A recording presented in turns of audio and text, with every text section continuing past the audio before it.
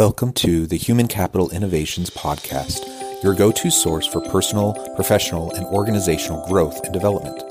We hope you tune in often for all things people management, organizational development and change, organizational leadership, and social impact related.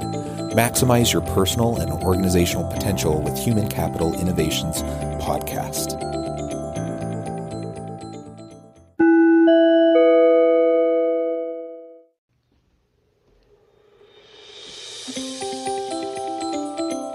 Welcome to the Human Capital Innovations Podcast. In this HCI podcast episode, I share my keynote with the Lend-Lease Level Up program out of Singapore titled Systems Thinking, Working Effectively in a Collaborative Environment.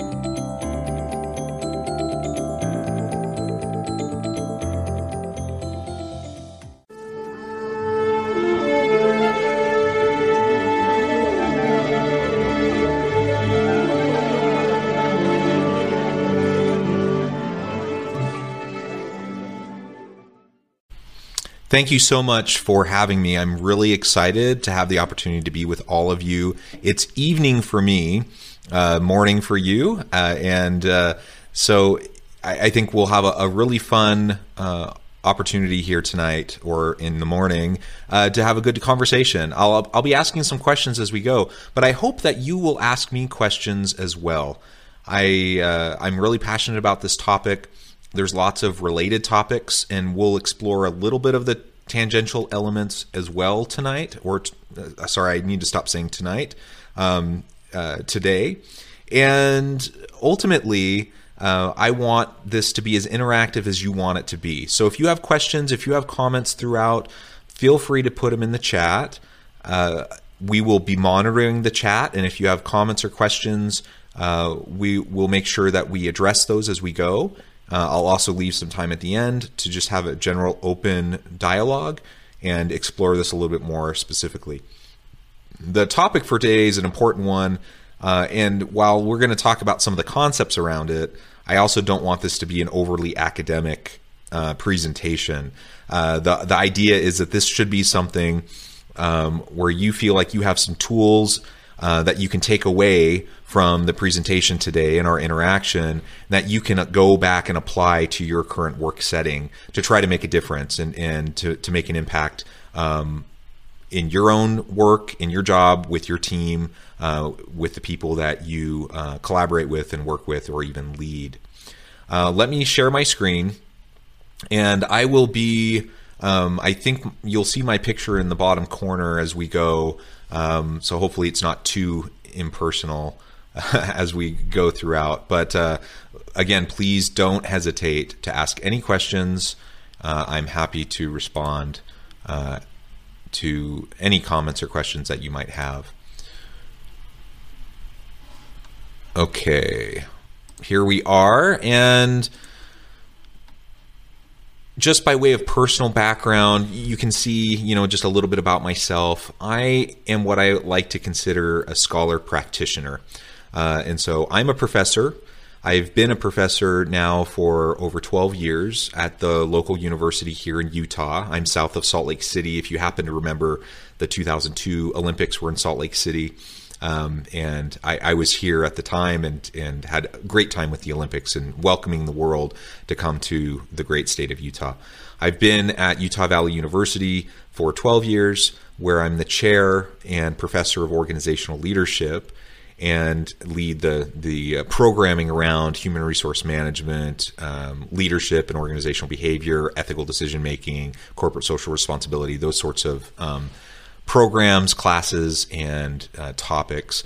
I'm also the academic director for the Center for Social Impact at the university. I'm very passionate about looking at society as a whole system, and if we're going to try to address the most complex and challenging problems that face the world today, we can only do it as we approach those problems and challenges from a holistic standpoint, and systems thinking is a really great way to do that. And I'll explain more about what I mean by that here in a little bit.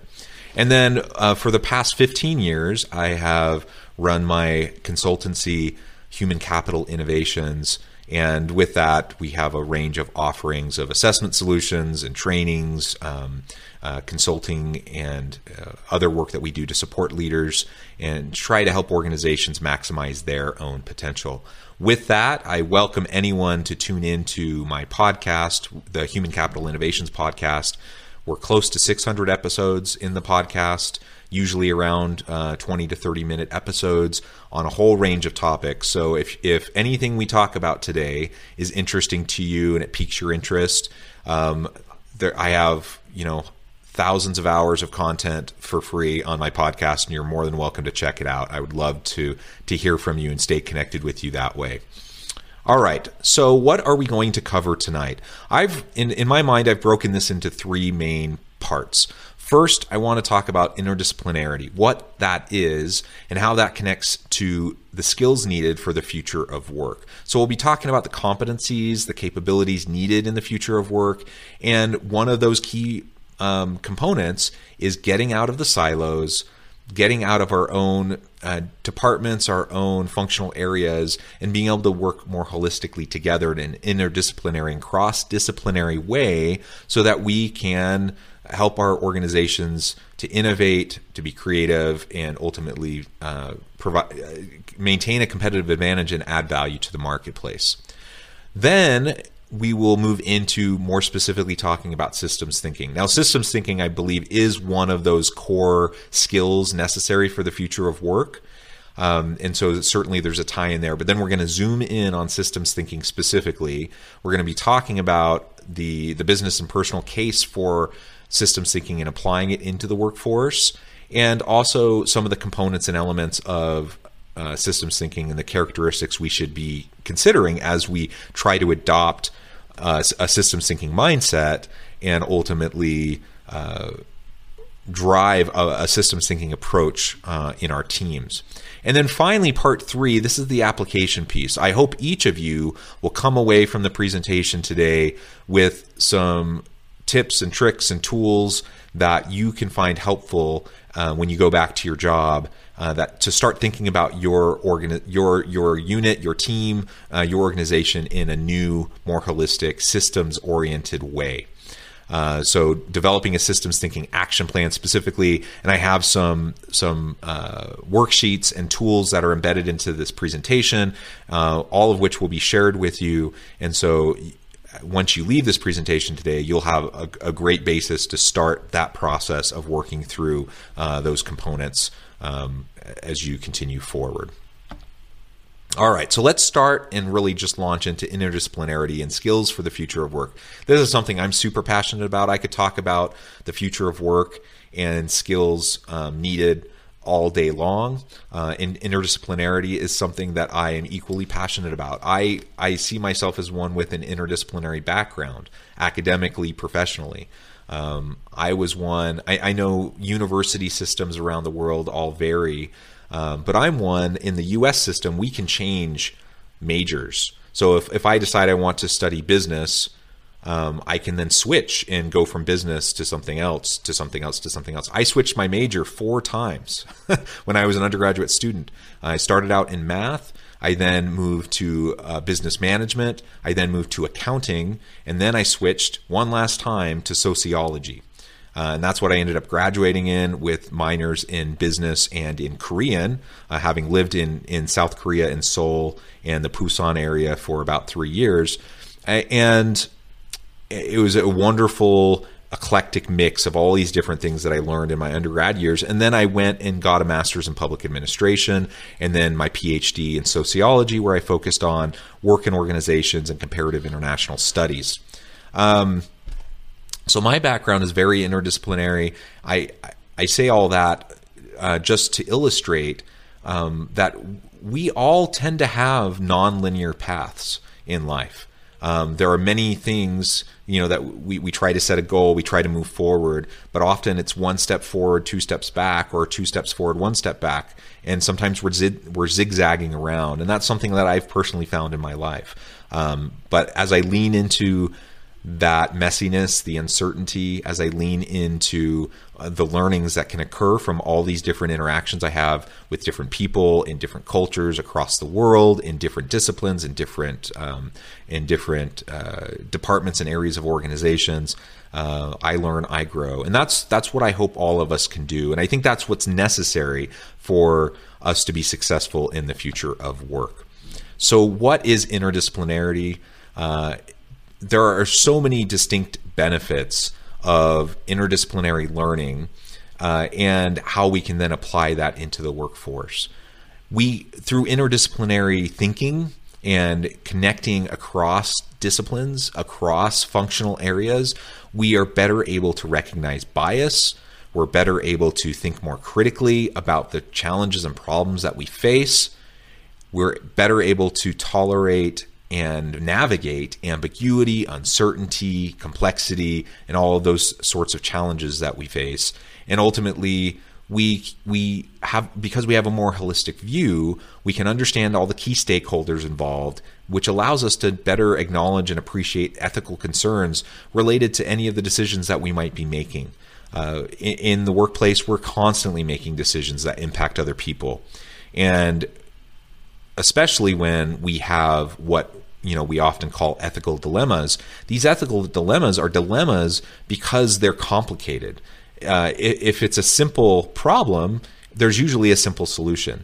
But in organizations, most of the time, we don't have simple problems. We have complex problems that require complex understanding of interactions and different stakeholders. And so an interdisciplinary approach helps us, as we have that kind of a mindset, it helps us to embrace all of that, and we're in a better situation at that point to deal with those challenges. So why is interdisciplinarity important? Because real world problems are complex.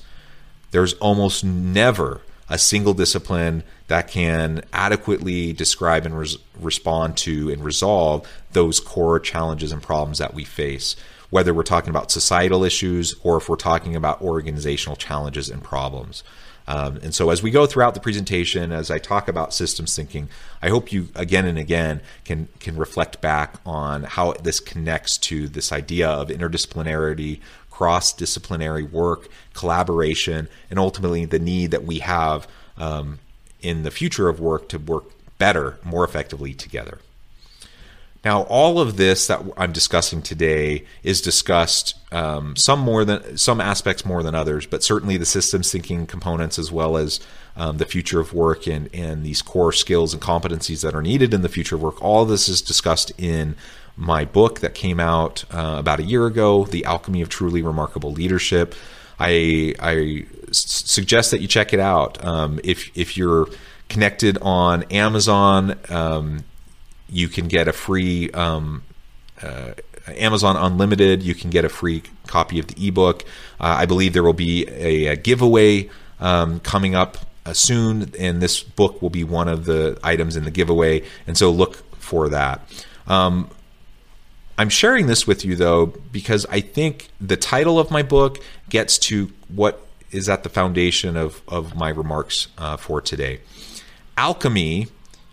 Why the word alchemy? Why truly remarkable leadership? The word alchemy was the medieval forerunner of chemistry, a mixture of the art, speculative philosophy, and ultimately it was the forerunner to the physical sciences. And so before we knew how to explain the physical world, people tried to discover the alchemy of creating something remarkable out of something else. You take some valuable object, and through some sort of alchemy process, you try to change that object into something else, even more valuable. I believe that's a really apt way of thinking about leadership within organizations. We are all leaders within organizations because we all have the opportunity to influence those around us. It doesn't matter if I have no supervisory responsibility, but certainly once I have supervisory responsibility, managerial responsibility, and then move up through the ranks to middle management, to even executive levels of leadership, everyone in an organization needs to be able to influence. They need to be able to develop trust. They need to develop relationships with other people around them and to be able to work collaboratively with those people. And all of that takes leadership skills. And all of us can learn how to develop into what makes us a truly great leader. And so that's where alchemy comes in. Each of you on this call today, you're here because you want to learn, because you want to grow, because you want to develop yourself. You're already a remarkable person. You already have a lot of capabilities. But as you go through the journey of better understanding yourself and better understanding others, you can start to discover your own personal alchemy of leadership that can help you grow into your full potential. And I think that's what we all need to be focusing on as we go throughout life. Let me see, trying to move to the next screen. Here we go. One model that I just briefly want to go into is this idea of the intersection between leadership and service. I'm a big believer in servant leadership. I believe there's lots of leadership theories that can be helpful to us in the future of work, but servant leadership and the leader who also serves, that is a foundational concept that I think is a necessary given in any successful organization today. In a service sector economy or service-based economy and a knowledge economy, we need people who understand each other, who can leverage each other and build upon the capacities and capabilities of each other. And so one of the things you can learn about in my book, some of the things we'll be talking about today, is about this self-knowledge, this self-understanding. And the more we know about ourselves, the more we can know and understand those we lead and serve. We can have more empathy, we can have more compassion, and ultimately, the more we understand about others, the more we understand about ourselves. And it's just this, hopefully, this perpetual onward, upward spiral towards continual understanding and development. But we also need tangible skills. And so part of the reason you're here is because this is part of this upskilling series that you're involved in to learn new skills.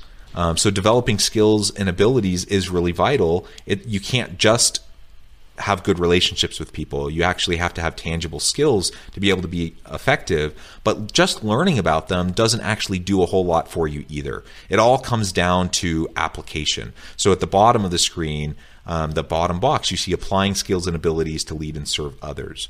At the tail end of the presentation today, before you leave this seminar, I'm going to leave you with some tools that you can use to apply what we've talked about and to develop your own action plan towards systems thinking mindset and to look at components, within your team, within your organization, that a systems thinking, more interdisciplinary, collaborative approach will help you to be more effective. Without that application, you can sit through a training like this and it can be interesting and you might come away with some aha moments and you might find it compelling, but ultimately it'll fade and you'll forget.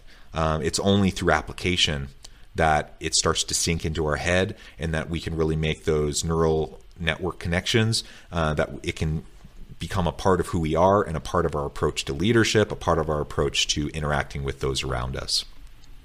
All right, so now let's talk a little bit more about the shifts in the nature of work and what's moving us towards this shifting future of work. There's lots of things impacting this, but here I just briefly want to mention some of the technological innovations that we see that even in the past year we've been able to recognize as directly influencing the way we do our jobs and how that is shifting. Pre-pandemic, we still had people working remotely. We still had utilization of platforms like Zoom or Teams to be able to connect virtually like we are right now. It's remarkable that I can be with you from Utah while you're in various parts of Asia and the other side of the world, and we can have this kind of an interaction. It's truly remarkable.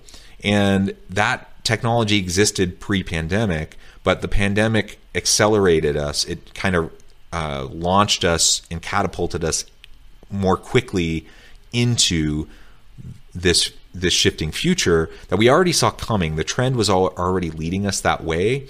But now over this past year, this past 15 months, everyone has had to adopt or die. They've had to adopt and adapt and ultimately become more and more comfortable with these technologies. So virtual meeting technology is just one element. We talk extensively. I'm sure you've had many conversations and trainings about AI and machine learning and how these are disrupting the workforce and disrupting your industry and disrupting the way you do your jobs. The bottom line is automation is happening. It has been happening for decades, and it's the speed of automation is only increasing. And so in the next 5 to 10 years, there will be people that have jobs that are displaced. Or there will be aspects of jobs that we do today that we won't do in 5 to 10 years because computers or other machinery and robotics will be able to do a lot of those routinized, repetitive types of actions and tasks. But where humans come in and where we will always be necessary and vital and important in the future of work is through the collaborative environment that we create within our workplaces to be able to interact and innovate. I don't see anytime soon machine learning or artificial intelligence being able to replicate the innovation dynamics that we see in really great organizations to solve complex problems. That's a uniquely human capacity and capability. But some of us are better at that than others, and so we need to grow and learn, lean into that, and develop those capacities. Here you can see a diagram of some of the skills needed in the future of work. I've already referred to the rise of smart machines and systems here at the bottom in the pink. So certainly robotics and other types of machine learning and AI is shifting the nature of work, but we have all these other drivers of change that are changing the way organizations function and really what we even mean by work, what we mean by organizations and leadership. We're in an increasingly computational world with superstructured organizations driven by technological connectivity.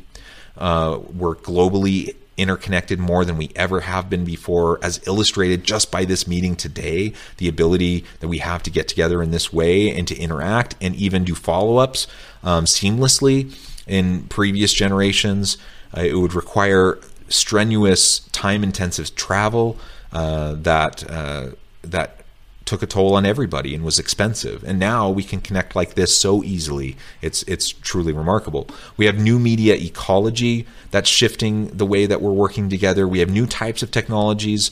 It seems like almost weekly that some new platform comes out, some new way of interacting emerges, and we have to learn how to adopt and adapt to the changing nature of how we interact because of that. And then over here in the green, you can see extreme longevity. That's just a demographic change that we see across the world that ultimately is going to change the way we interact with each other in the workplace. So what do these drivers of change mean for us in the future of work? We need to, well, the topic for today, transdisciplinarity, interdisciplinarity, cross-disciplinarity. We have to be able to do that because we're going to be in increasingly interconnected, complex systems of superstructured organizations that require technical skills and competencies in order to manage the enhanced technological materials, equipment, the software that we have at our disposal to do our work more effectively, more efficiently. Part of that then leads into this idea of cognitive load management.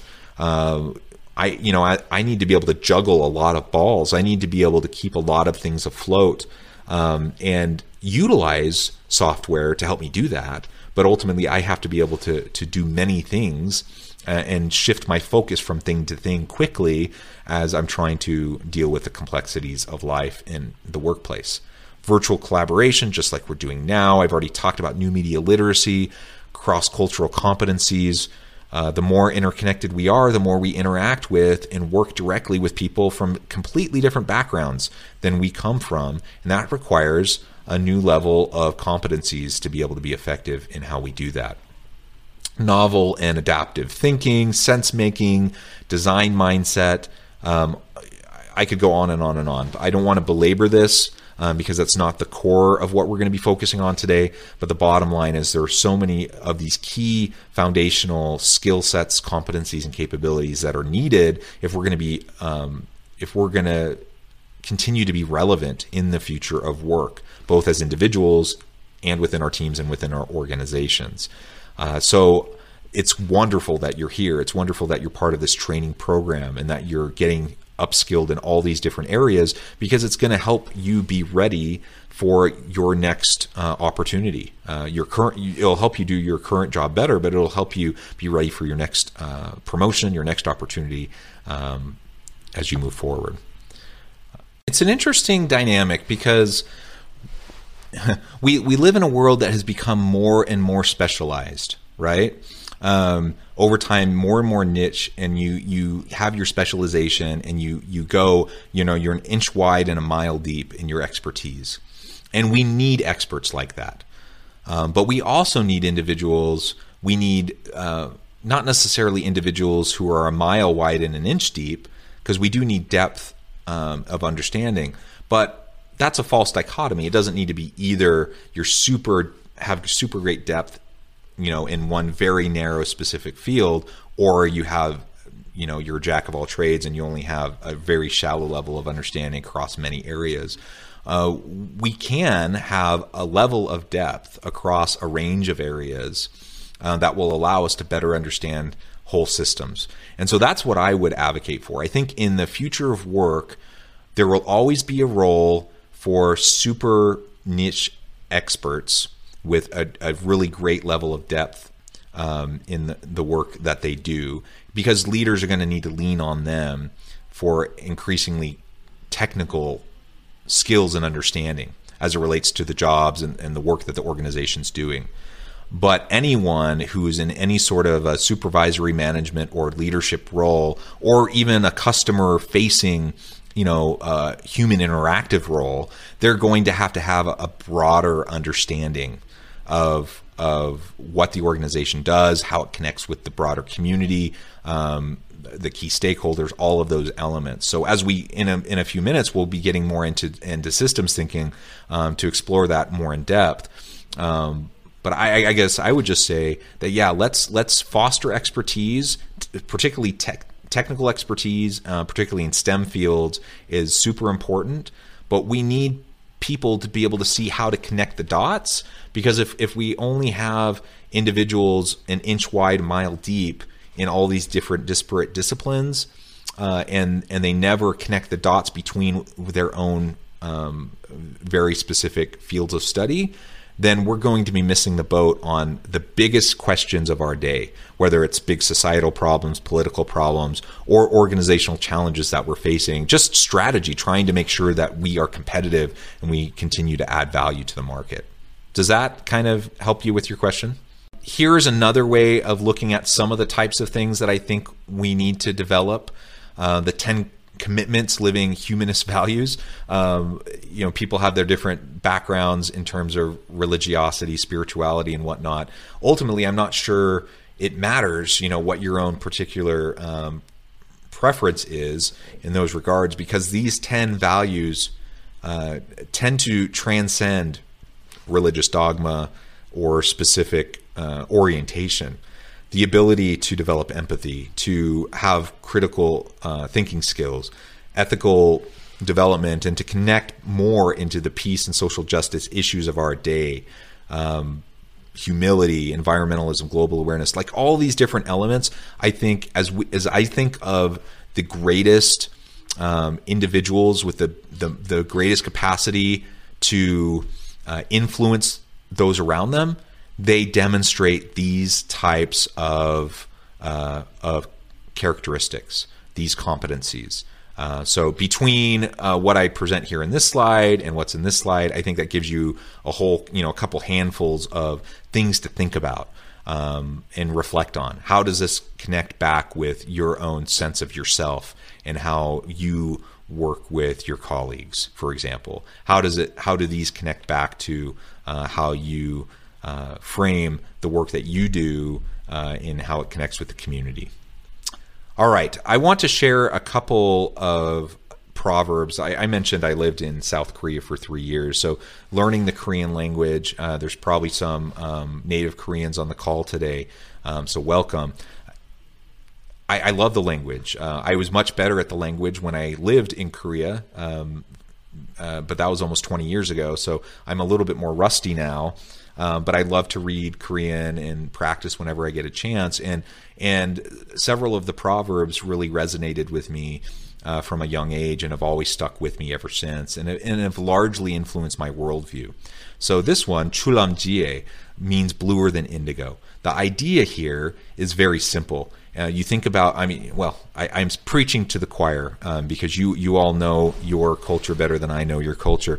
But in many Asian cultures, this idea of reverence towards the elders, reverence towards the teachers, reverence towards authority and to leaders is very important.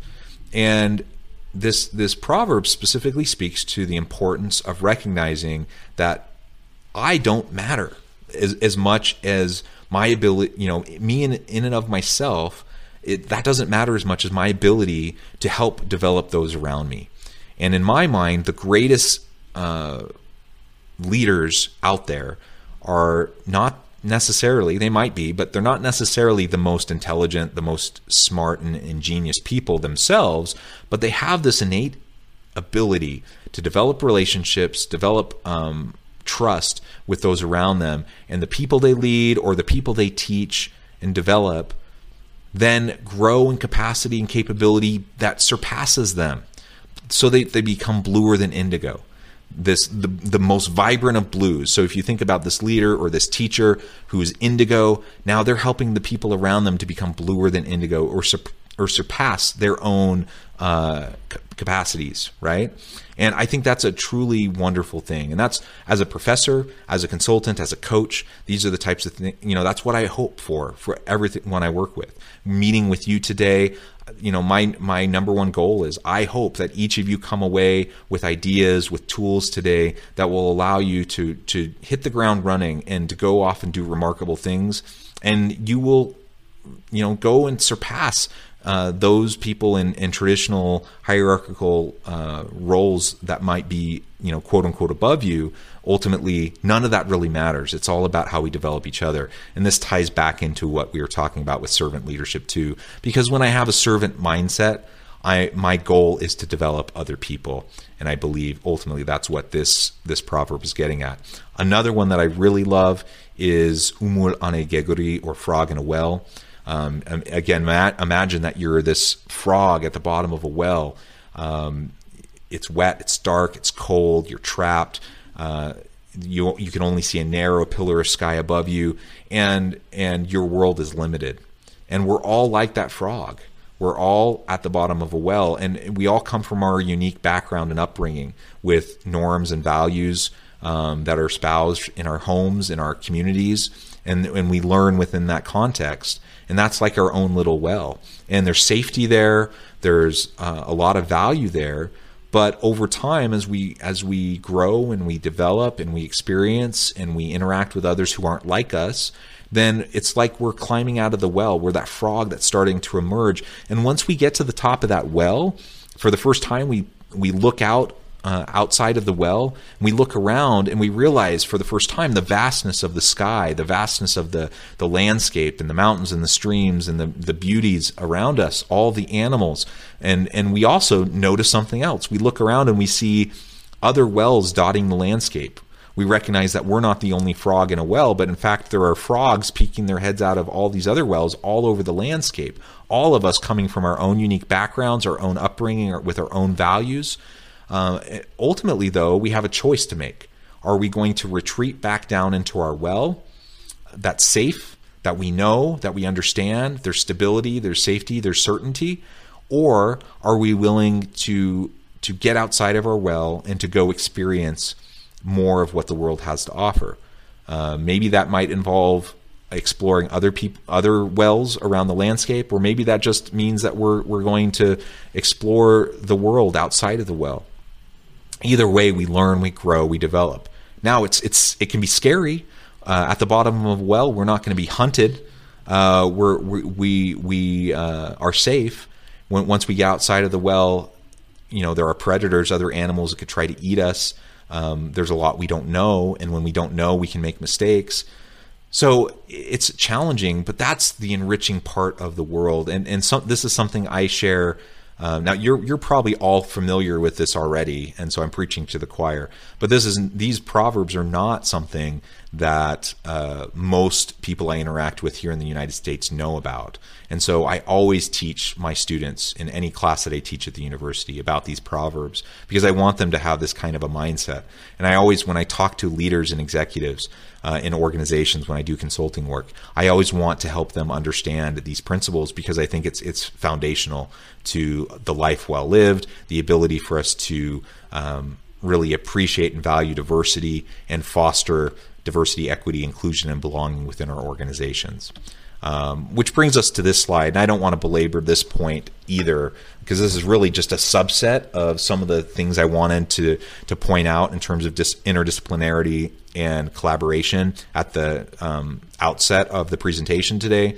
But there are all these different forms of difference, all these different types of diversity that we see within the workplace. Obviously, things like gender, physical, mental ability, age, race.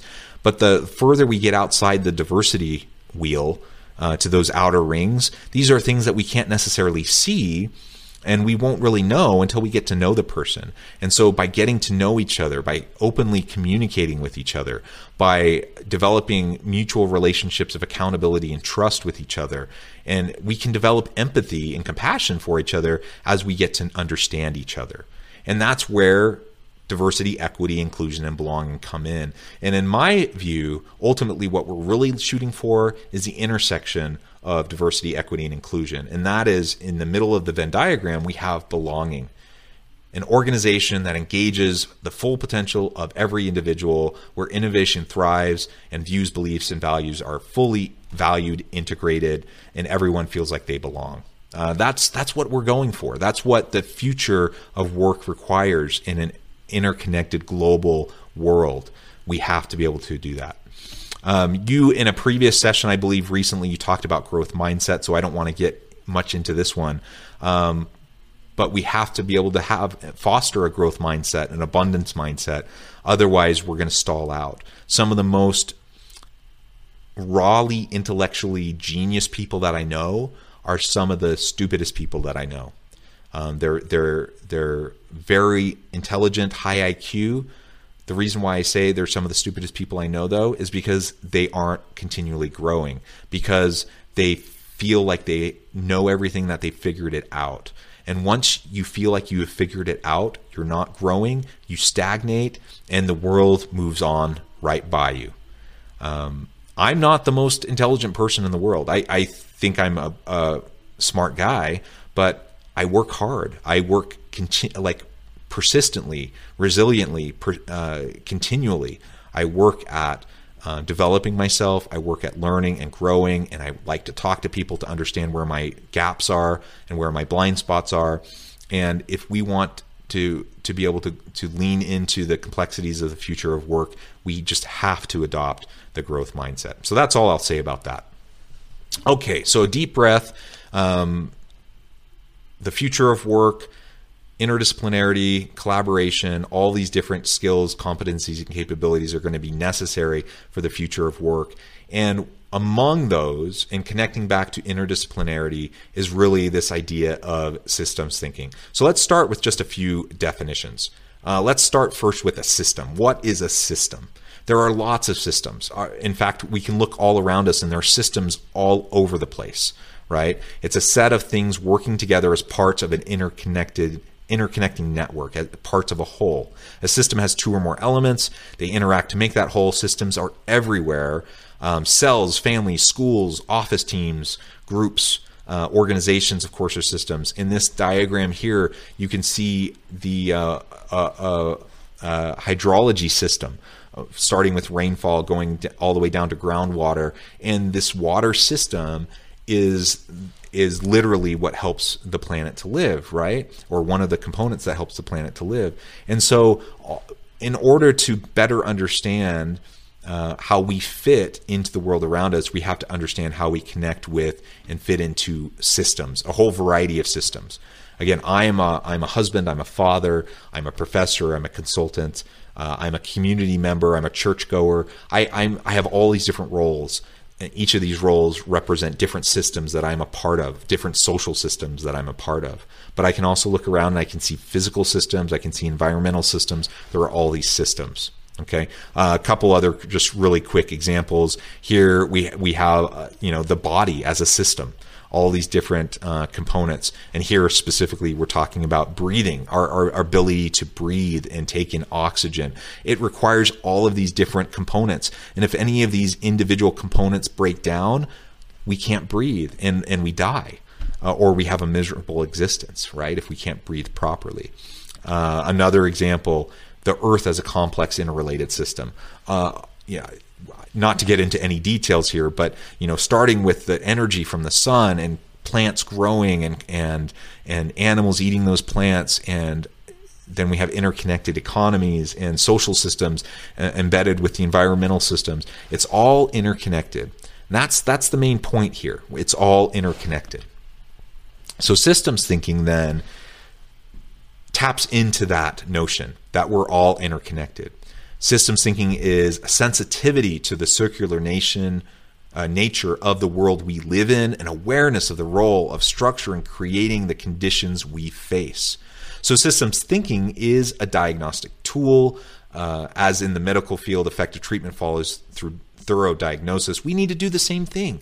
Through systems thinking, we can diagnose the problems that we face, and it's a disciplined approach to understanding the complexities of those problems. So in general, jumping down to that bottom quote, in general, a systems thinking perspective requires curiosity, clarity, compassion, choice, and courage. This approach includes the willingness to see a situation more fully, to recognize that we are all interrelated, to acknowledge that there are often multiple interventions to a problem, and to champion interventions that may not be popular. Challenging the status quo, challenging quote-unquote common sense, and ultimately trying to fully understand at a deeper level what the most challenging issues are that are facing us. So what is the business case for practicing systems thinking? That's a question I want to ask all of you. I certainly have my ideas. Feel free to unmute yourself or chime in the comments. Why should we worry about this? Why is this something that you were invited to join this presentation today, to spend an hour and a half of your time thinking about the interconnectedness of the workplace and systems thinking?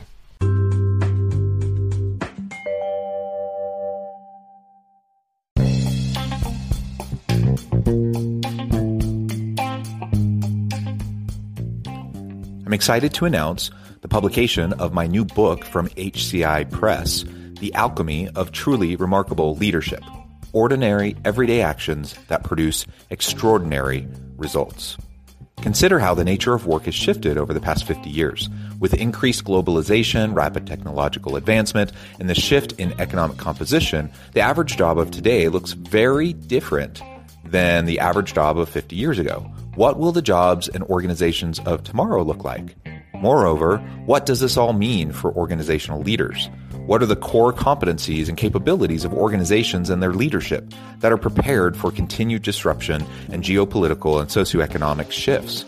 Regardless of what the future holds, increasingly, leaders need to be socially minded, data-driven, decisive, champions of talent, and disruptors of the traditional notions of leadership, teams, organizations, and work. The Alchemy of Truly Remarkable Leadership will help you to explore your own leadership competencies and capabilities and consider ways to apply and implement them into your workplace and personal life.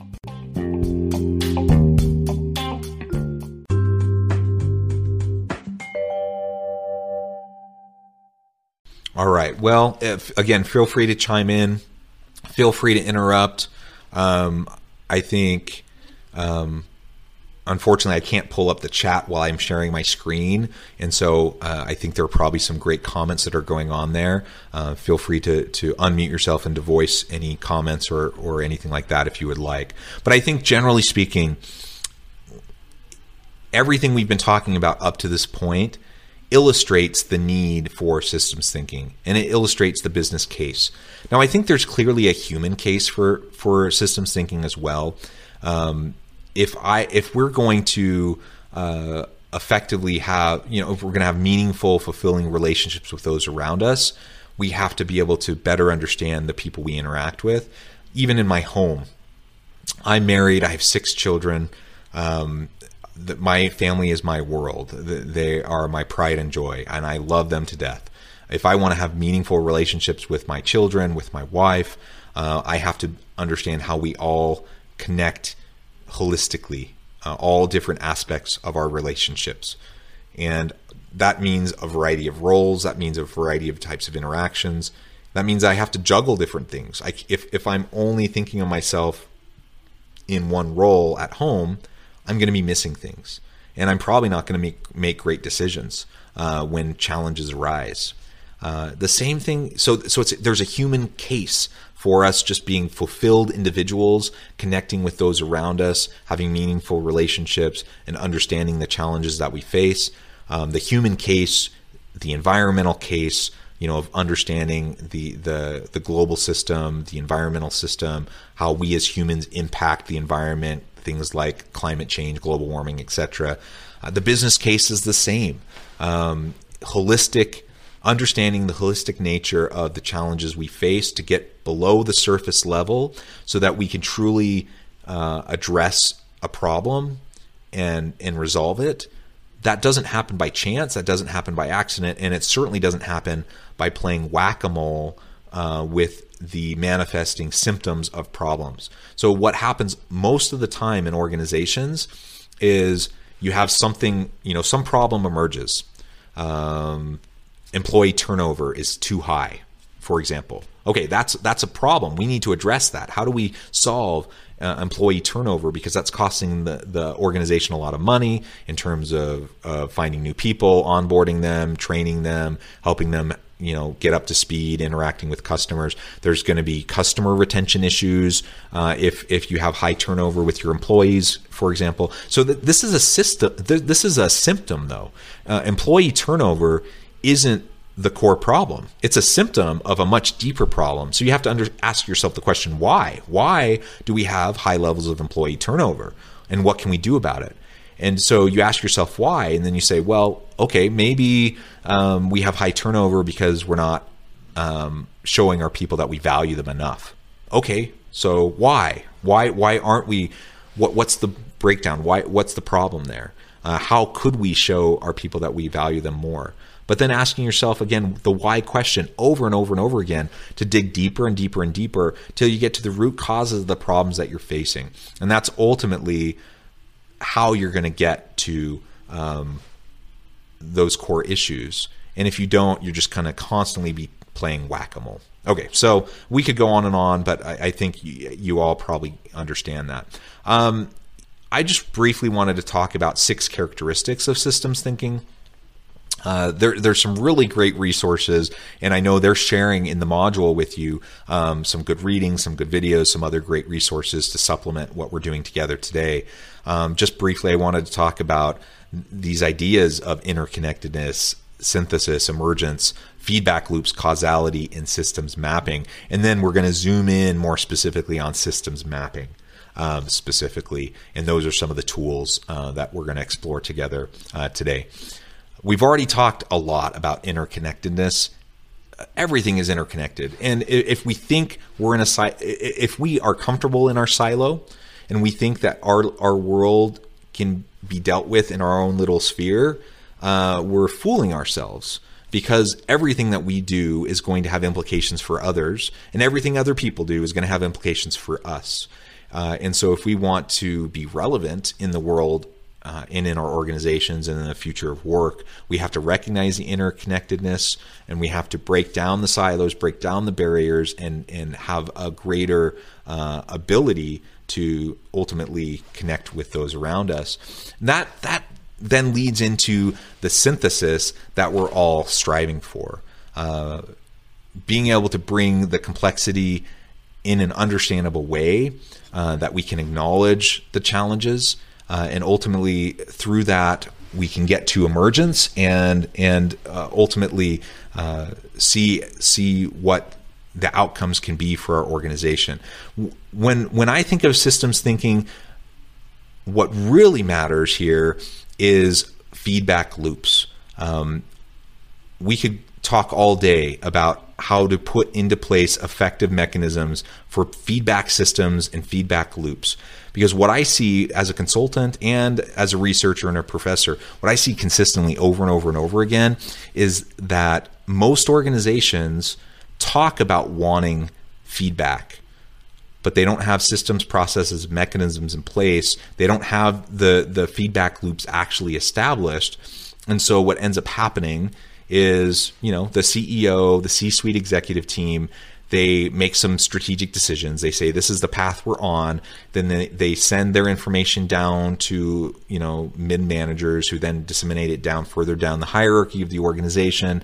And feedback, and it's kind of a one-directional approach of conveying information. And there really isn't much feedback that can really happen. Sometimes an employee who's really courageous can speak up, speak out, be willing to challenge the status quo, challenge even the directions of the leaders above them. But that's a really tough thing to ask of an individual person, particularly if they're way down the hierarchy. And if that's the only way that you're going to get meaningful feedback as an organization, is when you have whistleblowers or people who are courageous enough to stand up, speak up, and speak out about problems they face, inequities, other types of core issues in the organization, or even just processes, and talking about how can we improve these processes. You're going to have a huge problem, and essentially you're not going to have the feedback if that's what you're relying on. I've been there before. It's a tough place to be, to find yourself in a situation where there's no good mechanisms for upper echelons of leadership in the C-suite to really understand what's happening at the ground level, where the rubber meets the road and where we're interfacing with customers. And so they send down policies, practices, procedures that need to be in place, and then there's no good way for them to get the feedback. I've been in that situation where, because of the inequities, because of what I felt were the clear moral and ethical dilemmas put in place due to the decisions of upper leadership, that I felt like I had no choice but to speak up and to speak out. But inevitably, when I do that, I take a risk, right? I know when I do that might cost me my job, or it might, even if I keep my job, it might diminish me in the eyes of leadership and diminish my opportunity for promotion in the future, and so forth. And so we need to take away those barriers. We need to create a psychologically safe environment with lots of feedback loops and mechanisms for people to share their input, and ultimately that will allow organizations to thrive. So that's a fundamental feature of good systems thinking, is there's lots of feedback loops that we can understand how these interconnected areas we can iterate with our process of trying to make things better. Anytime you establish feedback loops, they have to be managed, right? And it does take work. Like, someone has to be involved in monitoring those feedback systems. Now, there are technologies that can help enhance, our ability to do that effectively and to ensure things like anonymity. So if I want to whistleblow, and I can do that with an assurance that it's anonymous, and I'm not, I'm not going to be hurt by speaking up about that. Those types of things, there are softwares out there that can be utilized, that can aggregate those types of things and to send them off to the right people. Definitely, we want to utilize those whenever possible. But I think it's just, like, in my opinion, the lack of feedback loops, even understanding it's going to take time, effort, work, some resources to be able to facilitate them. If we don't have them, then what are we really doing as an organization? That's, in my mind, that's a dysfunctional organization when there aren't those feedback loops. It's not a psychologically safe or healthy organization when there's a lack of feedback loops. And that doesn't, I want to clarify too, that doesn't mean that, people, the CEO, the C-suite executives, middle management, the lack of feedback loops doesn't mean they're bad people, and it doesn't mean that they have it out for everybody. It doesn't mean that they're trying to stick it to the man or that they're trying to hurt people or exploit people. But the problem is when feedback loops aren't there, leaders don't know what they don't know, and they don't see their blind spots without the feedback loops. And so if I'm a leader, I'm an executive in an organization, I want feedback loops. I want as many meaningful feedback loops as possible to make sure that I'm constantly having people challenge my thinking, shine a light on my blind spots, hold up a mirror in front of me. That might be a little bit uncomfortable, but if I'm not an ego-driven leader, I actually have, a desire to help those around me and to develop my people and to have the organization be successful, and that's my number one goal, then yeah, bring on the feedback, even if it's hard, even if it's difficult and uncomfortable. Okay. Now I recognize, that might sound idealistic, and perhaps, that's not what we experience with a lot of leaders in a lot of organizations. But I think it's something we can work towards. And I think each of you in this meeting, you can think about that. And how does that apply to your experience? And how can you become that type of leader in your career? The second part of your question, so what happens when you do have the courage, you speak up, you speak out, you challenge the status quo, and nothing happens? That's the hard thing. I mean, that's always a danger. And I think that can happen whether there's feedback loops or not. The difference is if there's feedback loops in place and people feel empowered to speak up and to speak out, and they don't feel like they're going to be in danger or harmed by it, you're going to get more people speaking up. You're going to have more feedback. You're going to have better understanding of the core issues. And I think that leads to leadership and the executive teams taking those types of things more seriously. And that does tend to lead to more action than when it's one solitary person. So if I'm the person, nobody's speaking up, everyone's uncomfortable, everyone thinks this is a problem, but nobody's saying anything because they're worried about getting fired, they're worried about whatever. And then I'm the only person that stands up and says something. It's really easy for leadership to dismiss me. It's really easy for them to fire me, get rid of me, whatever, silence me. And it's just more of an argument, I think, for having more feedback loops. Now, if I ever, as that individual who decides to speak up, I have to recognize that, yeah, they may not listen to me. They may take what I say and say that guy's crazy, or they may realize, yeah, he's got something, but we don't want to change.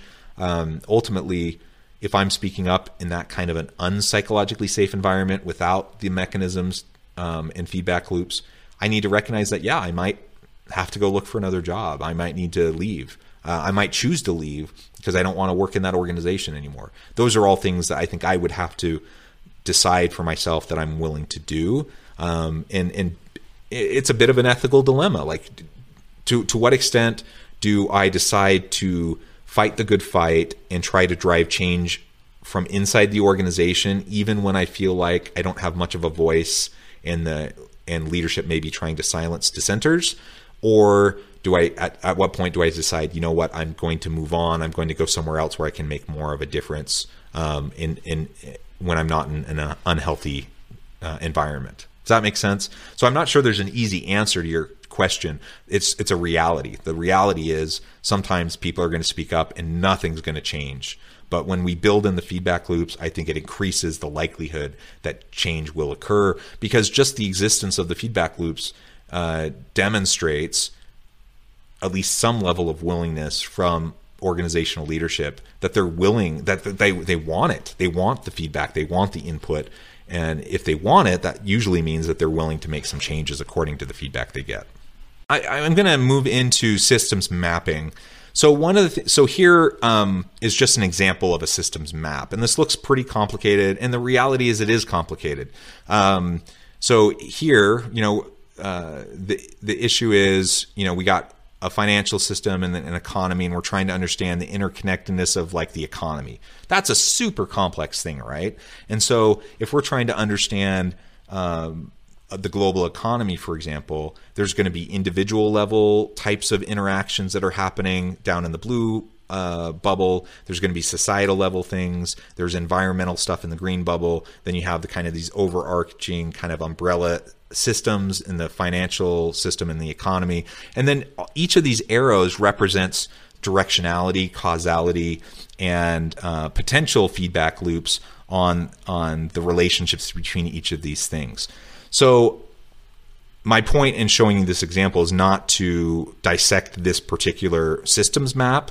My point is to just show you that, yes, it can be really complicated if you start to put together a systems map. Particularly the more complex the problem, the more complicated the systems map will be. But once you start to dig in to trying to understand and outline all of the different core components of what's actually happening, then essentially what you're doing is you're getting below the surface. You're getting past those surface level symptoms, and you're starting to understand the interrelatedness of everything that's involved, and ultimately you can start to deal with it. So here, dealing with the economic system around the pandemic and mask wearing and COVID deaths and all that kind of stuff, right? It's a really complicated thing.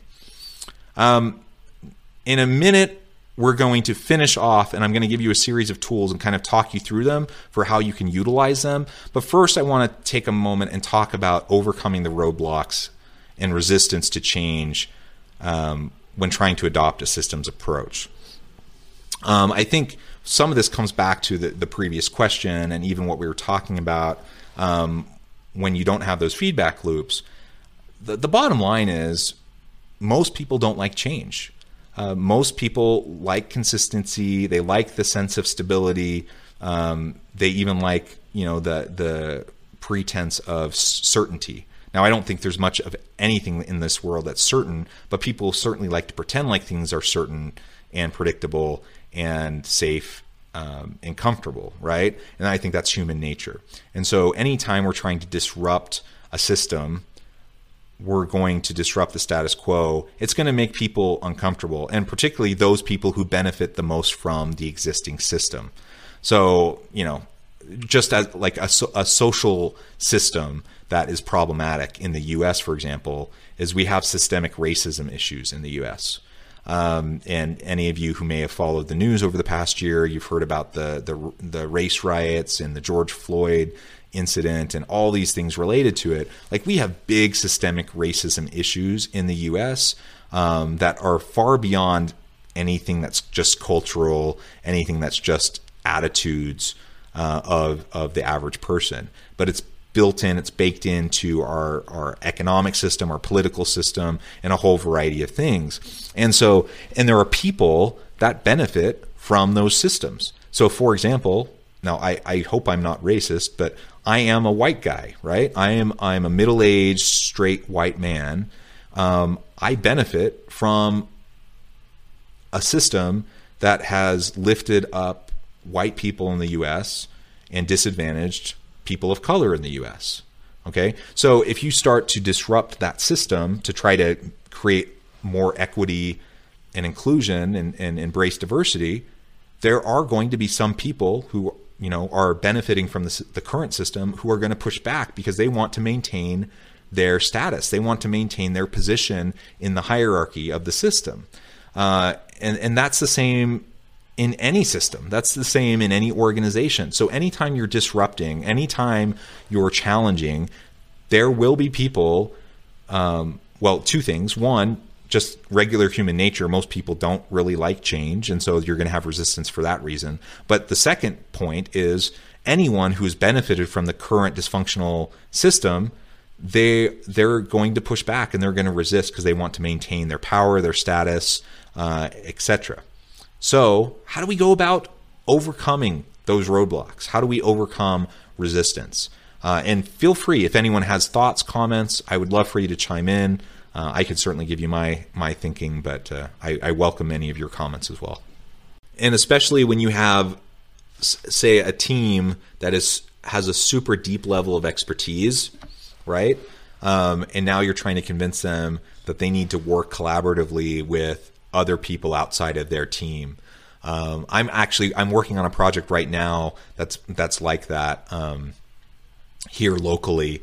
That we have a range of different physical scientists in their specific physical science fields, and then we have some social scientists, some business people. We have a range of people in all these different disciplines, and there's definitely a tendency that people have to lean into their own training, their own expertise, and to elevate their own background, their own training over the training of other people, to think that theirs is more valid, theirs is more important. And I think what you're describing happens in organizations all the time, that, you know, their area of expertise is super vital, it's super important, they have that depth that nobody else has, and so why should they have to dilute their expertise to, you know, quote unquote, appease other people who don't understand what they're doing anyways, right? I think that's a really common problem. And so ultimately what we have to try to do in breaking down those silos, breaking down those barriers, is there's no easy answer to that question, really. We have to do the hard work over time of shifting the culture within the organization. And sometimes that means even shifting the personnel over time, whether it's through natural attrition or just making personnel changes that are necessitated by the lack of people's willingness to change. Over time, you need to shift the culture that people recognize in our organization. We work together, we collaborate, we have our areas of expertise, but if we're stuck in our silos, we are never going to be able to solve the big problems. You make the business case again and again and again, and if they're still resistant, have those one-on-one conversations. It's one thing to be in a training like this with, I don't know how many people are on the call right now. Maybe we're at 100 plus, 150, whatever. It's one thing to have a big group of people on a training like this. It's something very different to do the hard work of going out and having conversations with individuals who might be kind of the hot spots of resistance. So if I'm a leader in an organization and I know that we need to shift in this direction, we need to have more of a systems approach, we need to have more collaboration, and I know there are pockets of resistance, and I know there are people who are even leading those pockets of resistance, there's no substitute for me doing the hard work of reaching out, having those conversations, in some cases being very frank and direct with them about what they need to do and how they need to get on board with what we're trying to do in the organization, or this won't be a place for them in the future. Having those types of difficult conversations is going to be really important. And over time, it can work as long as you are consistent. Most meaningful culture change within organizations it's not something that happens after a meeting. It's not something that happens after 1, 2, 3, 6 months or even a year. Usually it has to be persistent effort towards communication, having those hard conversations, and building in accountability mechanisms into the organization over the course of several years in order to have big, wide scale types of changes adopted and really embraced with real buy-in and commitment from people throughout the organization. And so just recognizing that this isn't going to be easy. Like, if we want to shift the mindset, we want people to adopt a new way of approaching and breaking out of their silos, and even if it makes them uncomfortable, or even if they find it annoying, even if they feel like it's beneath them to have to quote unquote dumb down their expertise to help other people understand what they're doing. Even if all that's the case, you have to work towards it, and you have to be consistent with it. Otherwise, you're not going to get there. And there's just no magic bullet to it. I wish there was, but there's just not. Other thoughts, comments around this resistance issue? Grassroots change can be very meaningful and impactful within organizations, especially if you have individuals who are trusted, respected, by other people. And you don't have to be a leader. You don't have to be an executive to and some people are leaders without any formal title or role, but people know them. They know that they're trusted people. They know that and they just kind of naturally look to them. And when you have people like that, they can start to drive grassroots change that can then influence upper levels of leadership in the organization. That can be meaningful, but certainly that's harder. And if you don't have a psychologically safe environment where people feel like they can kind of agitate from the grassroots level, then a lot of that gets squashed and those people get pushed out. So, I mean, generally speaking, yes, I would say whenever possible, have consistent, committed, unified voice from the top down about what kind of change we want to move towards.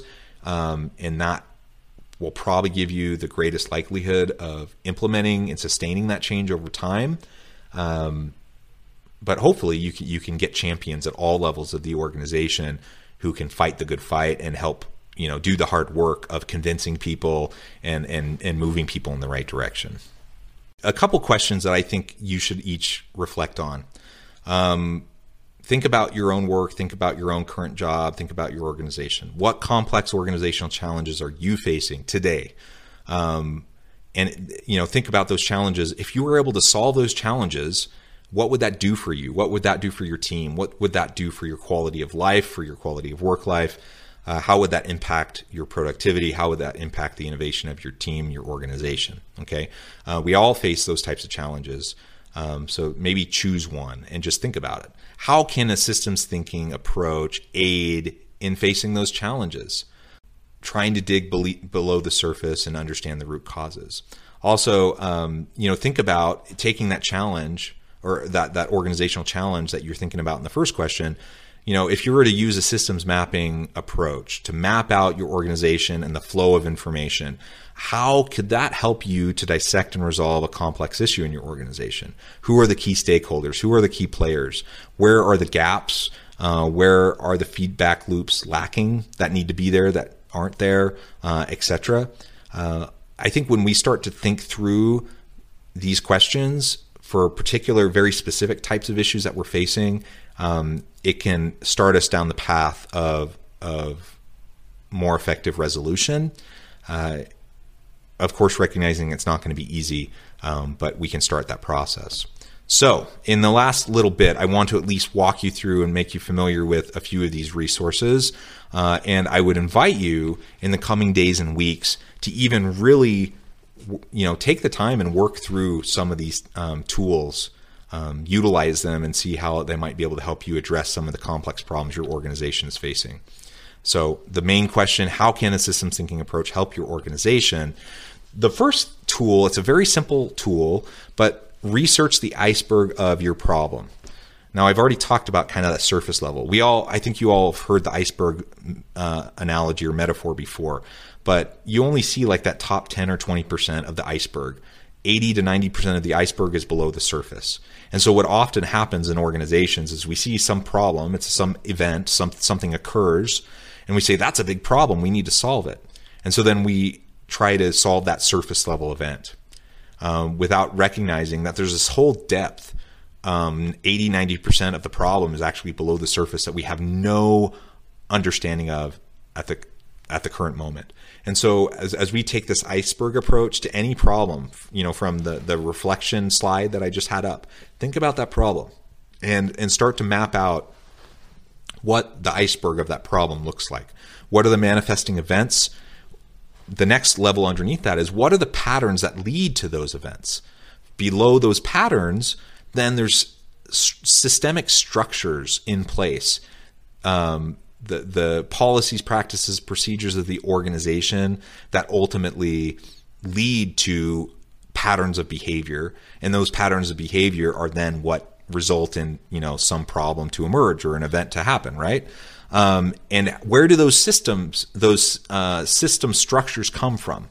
Those system structures emerge over time due to the mental models that exist amongst the people in the organization, amongst the team, amongst the executive leadership. So a mental model, for example, might be various ideologies, economic, political, social, religious ideologies that drive the way people view the world. So then they put in policies, practices, and procedures that are in alignment with their worldview. That's one of the reasons why I think getting outside of our well as a frog, getting outside of that well is really important, because it expands our mental models and allows us to see things more holistically. So I would recommend an iceberg approach to trying to understand your problem in greater depth. Another thing that you can do is a root cause analysis. So you have a problem, right? That's great. What are the consequences of that problem? Those things are pretty easy to start to see, because we have a manifesting problem and we can start to think about it and we can see how it influences other things. We can brainstorm and map out what are the consequences of those problems. The harder part then becomes, what are the root causes and contributing factors of that problem? So thinking about the tree, the problem manifesting is like the trunk, the consequences of the branches. What we really want to understand, though, the problem and the consequences are helpful for context, but what we really want to do is start to get into the roots of what's really going on. And so having a brainstorming session with your team to think about one particular issue and what those root causes are can be a really helpful activity to have that kind of a dialogue and narrative. Another thing that is really helpful is to go through identifying stakeholders, and when possible, even interviewing those stakeholders. So we have the presenting problem, and then we have all these different types of stakeholders. So you don't have to use what I have here. I put like communities of focus and sociocultural stakeholders, business and technological stakeholders, environmental stakeholders, arts and media, education and health. You may decide there are whole different ranges of stakeholders, and that's fine. The point is, as you start to map out who the key stakeholders are in relationship to that problem and their proximity to each other, then that starts to help you understand and see where those connection points are, and perhaps even where those feedback loops need to be added for better interventions. The next thing you want to do then is to try to understand what existing interventions are already out there. We have lots of different ways to go about doing this. So here you can see, if I'm dealing with social problems, social change, I'm going to be looking at what I call the pathways of social impact: direct service, community engaged learning and research, social entrepreneurship, philanthropy, community engaged activism of policy and governance. But whatever, the framing is within your organization, if you have existing interventions that are trying to solve a problem, you want to understand those first. Understand what people have tried in the recent past, understand what they're currently trying to do, and then that will help you to understand better the gaps that might be in place, and see where new interventions might make sense. What often happens, unfortunately, is when we start using a systems thinking approach, people often very quickly jump to solutions and they say, oh, well, here's the problem, here's what we need to do to solve it. They don't take the time to understand all the stakeholders. They don't take the time to understand all the existing or previously the types of interventions that were tried. And because of that, they end up revisiting the same types of things, and oftentimes with the same types of outcomes. And then finally, do a problem analysis and identify gaps and levers of change. So that problem overview, what are the gaps, what's the interventions overview, the existing interventions, and what you want to try to do to meet the gaps in the interventions. You'll explore the gaps more specifically, and then you'll identify if we want change to occur and we want to break down resistance to change, what are the specific levers of change that are going to help us drive the outcomes that we want to see in our organization. It won't happen magically. We have to get the right players involved. We have to get the right stakeholders bought in. We have to, in some cases, disrupt current systems. In other cases, we need to support other existing systems. So those are the types of things that we need to outline. Each of these tools, there's no rocket science here, I think you'll see, right? As I just really briefly walked you through those, all of those are very straightforward types of tools. But when you utilize them and have meaningful dialogue and interactions with your teams, and have discussion around these and brainstorm around these and start to put together your ideas around each of these areas, it will really help you to more clearly articulate in your mind and amongst your team what needs to happen from a systematic interdisciplinary approach to help solve the biggest challenges that your organization is facing. What we don't want to have happen is decision paralysis within an organization. And some leaders are inclined that way anyways. Some leaders are really good at being, taking in inputs, trying to do their research, understand a problem as best they can in a timely way, and then just make a decision, move forward. And other leaders aren't so good at that. And then if you're a leader that's not very good at that, and then you layer on top of that systems thinking, it potentially can be a problem. And so I definitely am an advocate for iterating, and we don't have we can build the plane while we're flying it. I don't have to be perfect. I can't let perfection be the enemy of progress. And so, do the best I can with the information I have now. And then over time, I can clarify my position. I can continue to understand the interconnectedness and the system at play. And that might mean that I change my mind. That might mean that, we go one direction, and then 6 months later, because of new inputs or because I have a better understanding of the holistic system at that point in time, that we need to have a new strategy, or we need to take a slightly different approach. That's totally fine. I think that's what a growth mindset is all about. And so I definitely think we don't want to get stuck in the mud and not make decisions because we constantly feel like it's so complex. We just need to do more and more research and always be looking for an answer. The reality is, with the most complex problems, there's almost never the answer, right? There's only our ability to be thoughtful and thorough, and then learn and grow and iterate. I often tell people, we want to fall forward, we want to fail fast. If we're going to mess up, let's learn from it and let's move forward quickly and not ruminate over the failures. And I think that would apply here too if we're trying to adopt more of a systems thinking approach.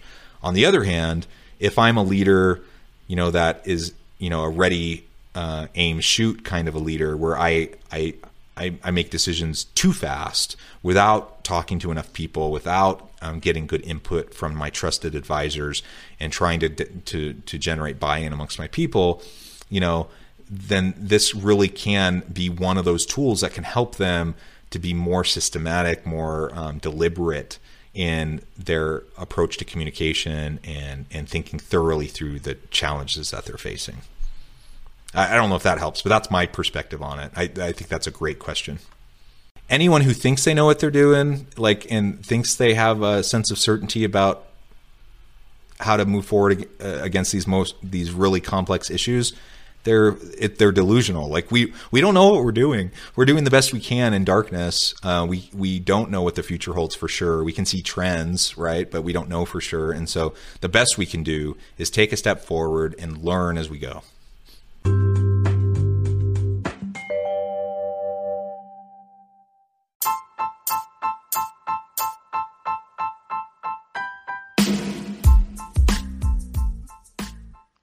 We are excited about the launch of HCI's new magazine, Human Capital Leadership.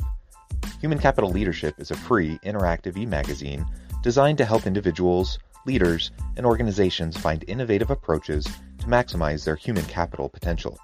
We will be publishing issues quarterly in August, November, February, and May.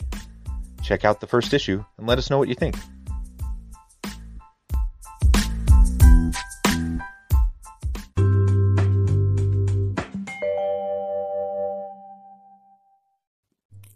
Thanks again for joining us for this episode of the Human Capital Innovations Podcast. I hope you stay healthy and safe and that you have a great week.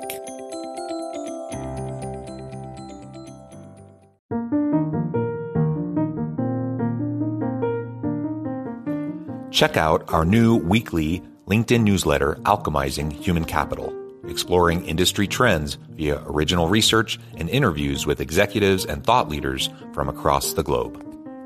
We look forward to having you join us. Make this Christmas memorable with Goat Guns. Get the coolest miniature gun models for your collection. From historical classics to modern weapons, we have something for every firearm and hobby enthusiast. Surprise your loved ones with the gift of Goat Guns, the perfect blend of quality and detail. Shop now and spread the joy at goatguns.com.